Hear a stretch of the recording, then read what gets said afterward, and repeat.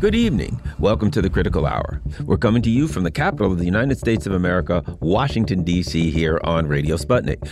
I'm Garland Nixon, standing in for my co-host, Dr. Wilmer Leon, who's off today. For the next 2 hours, we will explore and analyze the salient news stories that are impacting the global village in which we live.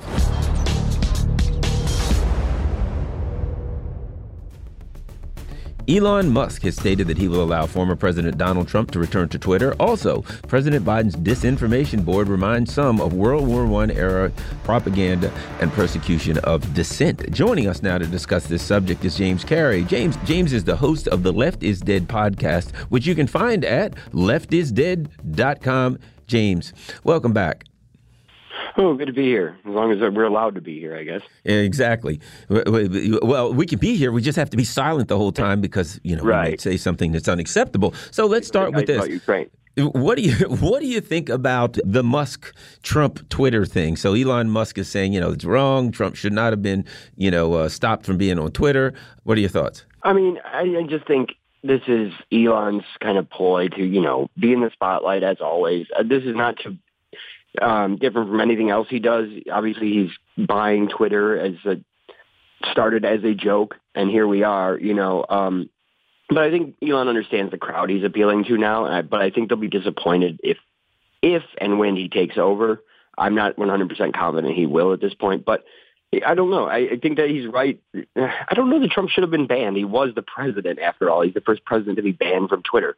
And I just wonder that the people putting their faith in Elon at this moment, I feel it's a bit foolhardy because I don't trust him to actually do anything. I'm not 100% confident he'll actually go through with the purchase of Twitter at this point. I certainly agree with you. I think, people, it's kind of like an any port in a storm feeling where people are afraid, they're concerned, they see, kind of a totalitarian state taking place, and they see one person say something. He says the right thing. Hey, I think we should have free speech. I'm buying Twitter. And people are like, all right, I'll let Trump back on. And we hear and I call them the fascists, the ultra liberals now saying, oh my God, he might allow free speech. He might allow people to say things that are not allowed to be said. This is terrible. And part of it is watching the reaction from the ultra liberals, and that's what I call them. I mean, if ultra nationalists are fascist, then ultra liberals, in my opinion, are fascist, just a different strain of fascism. To watch their reaction, I think, unfortunately, and maybe even inappropriately, it inspires some people to support Musk and say and believe that he's going to do the right thing. I'm not saying that he will or won't. Time will find out. Because they're like, well, if those people hate him, he must be doing something right. James. Yeah, I think so. And that's a lot of our politics now, isn't it? It's just, I'm making the other side mad. And my concern about Musk is, again, this is the guy who bids for contracts alongside Jeff Bezos for the U.S. government. He's a guy who shuts down union organizers anytime they appear in his factories. So he's not really any type of free speech warrior, obviously, and he's no type of anti-government crusader. And I just think that it's foolish to put your faith in him. But, yeah, a lot of people, it seems like their politics are what will make my opponent most angry. And I think a lot of people have mistakenly attached themselves to Musk through that. It's foolish to trust him because, like I said, this man is deeply connected to the United States government. This will be a government outlet, basically, because of how much money he receives from the federal government. So I don't trust him to actually be responsible. His methods for what he plans to do with Twitter seem unlikely, like getting rid of ads and trying to be in every country still while making free speech here. But, yeah, I think we put a lot of faith in these people. It's just like Donald Trump. I'm not a real believer in Donald Trump, but some people were, and some people liked him just because he made the other side angry. I think it's foolish to put your faith in billionaires, period, obviously. But I think that we have this politics now where it's just that's why a lot of people want back on Twitter. They're tired of not being able to own their enemy on social media platform because they're all stuck on Gab or whatever. Politico.com has an interesting article, Why Biden is in Danger of Replicating Woodrow Wilson's Propaganda Machine. The administrator's new disinformation board is falling into all the same traps as a disturbing World War I initiative. I will say this. The article makes some good points, but still around the edges, if you read it, it still has this idea that it may be okay to have this thing as long as they define it a little better, as long as they clarify the role. And I think that's in error. Anyway, your thoughts on the comparison to World War I, to Woodrow Wilson's CPI, and the Gary Poppins and the Disinformation Board? Yeah, the author of this piece, John Maxwell Hamilton and Kevin R. Kosar, I saw that they put, they were not confident in who was appointed to lead the Disinformation Board, right? Right. Well, we want someone more even-keeled and who hasn't made partisan comments. There's been comments about Hunter Biden being Russian disinformation, the laptop and everything. They want someone even-keeled, but I think there are a lot of, there's nobody like that in the United States. It's impossible. Anyone to reach that position of power wouldn't be nonpartisan. It's like saying the Supreme Court is nonpartisan. But I do think they are right that this does kind of eerily, reek of World War I. And I want to say this is the radical liberals are kind of people who support this because they're so afraid of Russian disinformation or whatever. It'll be, if you consider yourself a leftist and you're among these liberals, you will be silenced at some point. And we're seeing the equivalent of digital Palmer raids right now. This is what's happening to like Mint Press and Consortium News when they cut off their PayPal, right? This is the same thing as the Palmer raids when they came in and busted up socialist presidents. The actual voices that are going to be punished the most, and we see it now that there's a real war going on that the United States cares about, are anti-war voices, are people who don't want to start more aggression in Europe now, essentially. All of a sudden it's important because it's Europe, I guess. We could talk about Yemen, we could talk about Syria, as long as we didn't get too popular, but now everyone cares about Ukraine. So I see a lot of similarities because we've already seen independent media shut down since 2016. They've all been kicked off social media. They've all had to find new revenue streams or just they disappeared. So the raids have started. It's just digital now. And I don't think anyone in charge of that, whether they're Republican or Democrat, honestly, is going to do anything to protect real anti-war voices because somebody with any type of actual fairness isn't going to be put in a position that high. There's no way you can find someone nonpartisan to put in a position that high because they've gotten to that position by doing you favors.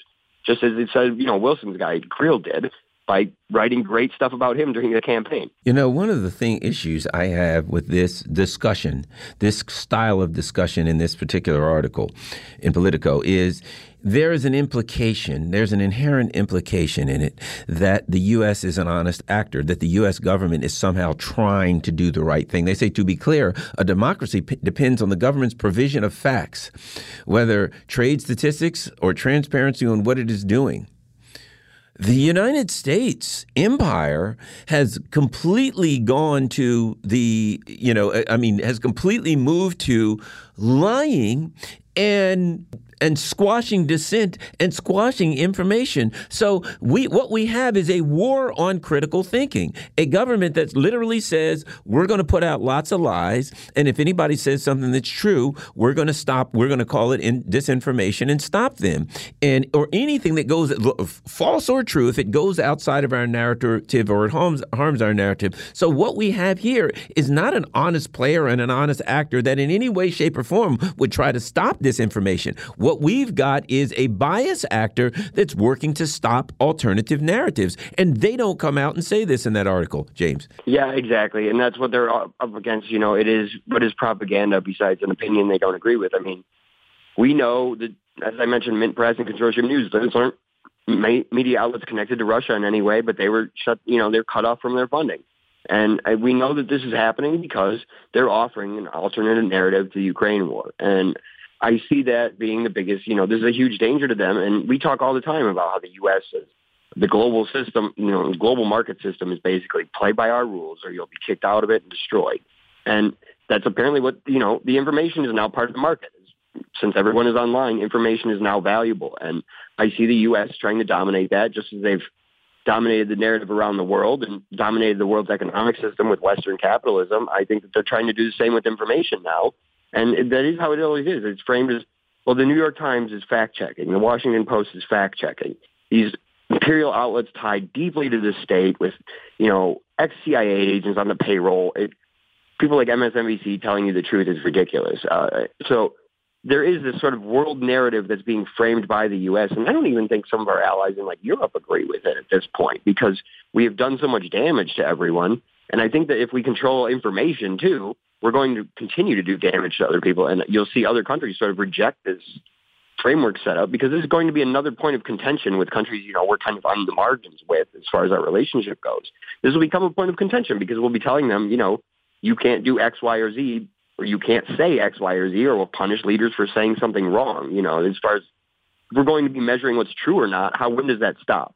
Once again, the article's in Politico, and it's called Why Biden is in Danger of Replicating Woodrow Wilson's Propaganda Machine. Here's an interesting, let me find it. This is an interesting paragraph, they say, it's sentence, indeed, if we are going to have a disinformation governance board, its energy should be directed solely to disinformation that indisputably originates from outside of the country. So the bottom line is this.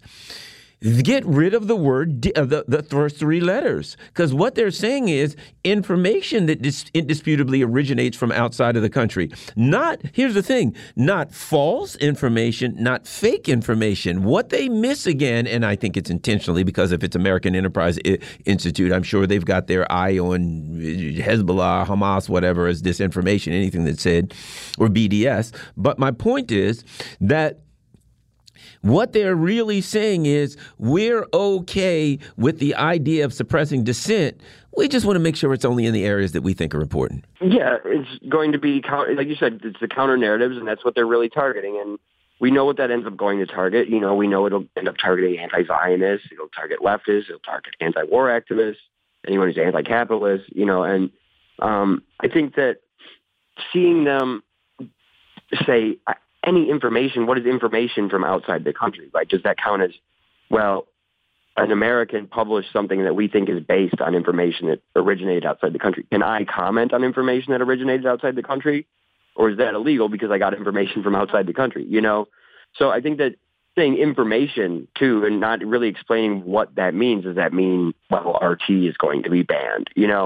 What does that entail? And that's the scary thing about this, because I don't know what it entails, because we've seen this done before where media outlets would publish something critical of the U.S. narrative, and they would be, called Russian disinformation or linked to it, or at best, useful idiots for Russian disinformation, which actually I would say is at worst, because that's the most insulting one.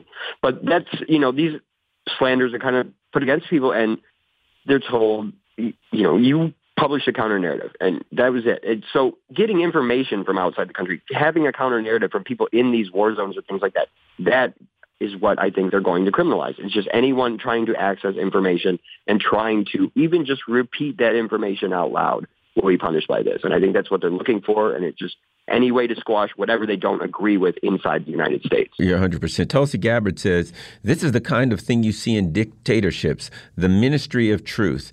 I think that, to me, and we only got about a minute, I'll get this from you, it's not necessarily just about a dictatorship. A totalitarian government, such as the one that we have now, is centered around an ideology or ideas as opposed to a dictator. It's not one person. It's the woke ideology. It's the neoliberal, neoconservative ideology. 1 minute, your thoughts. Yeah, I think that's it. Everyone just kind of reaches consensus where it's, well, this is it. This is the neoliberal way. Now that we've had Trump, right, it's just defend the Clintonite order. We have to keep the Clintonite order intact. Yes, it was better before that, but now all we can do is hold. And I think that's a conservative position. It's a conservative position to try and just hold on to a bad system because you're afraid of a worse one. So any liberal doing that is actually, they are conservative now. I'm sorry. But yeah, I think that's what we'll see more of. Well, and I argue fascism for this reason. The interesting thing about fascism is it borrows. Fascism borrows rhetoric from the left. It borrows rhetoric from the right. It borrows rhetoric from populism. Fascism borrows rhetoric from anywhere because none of it is genuine. So it says whatever it needs to say to get you to follow it. And I make the argument now, this ultra-liberalism that we have is just fascism with a flower on its lapel instead of, a white hood or a Nazi swastika. But of course, unfortunately, we got those too now. So thanks a lot. We've been talking with James Carey. He's the host of the Left is Dead podcast. And you can find that at leftisdead.com. You're listening to the Critical Hour on Radio Sputnik. I'm your host, Garland Nixon. More on the other side. Stay tuned.